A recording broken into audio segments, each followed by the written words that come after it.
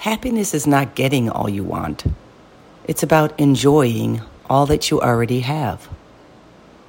So many people think that they will be happy if I get a new car, I lose weight, I get married and have a child or two, I get a new house, I move to another place, I get to take a vacation, I have enough money, and on and on.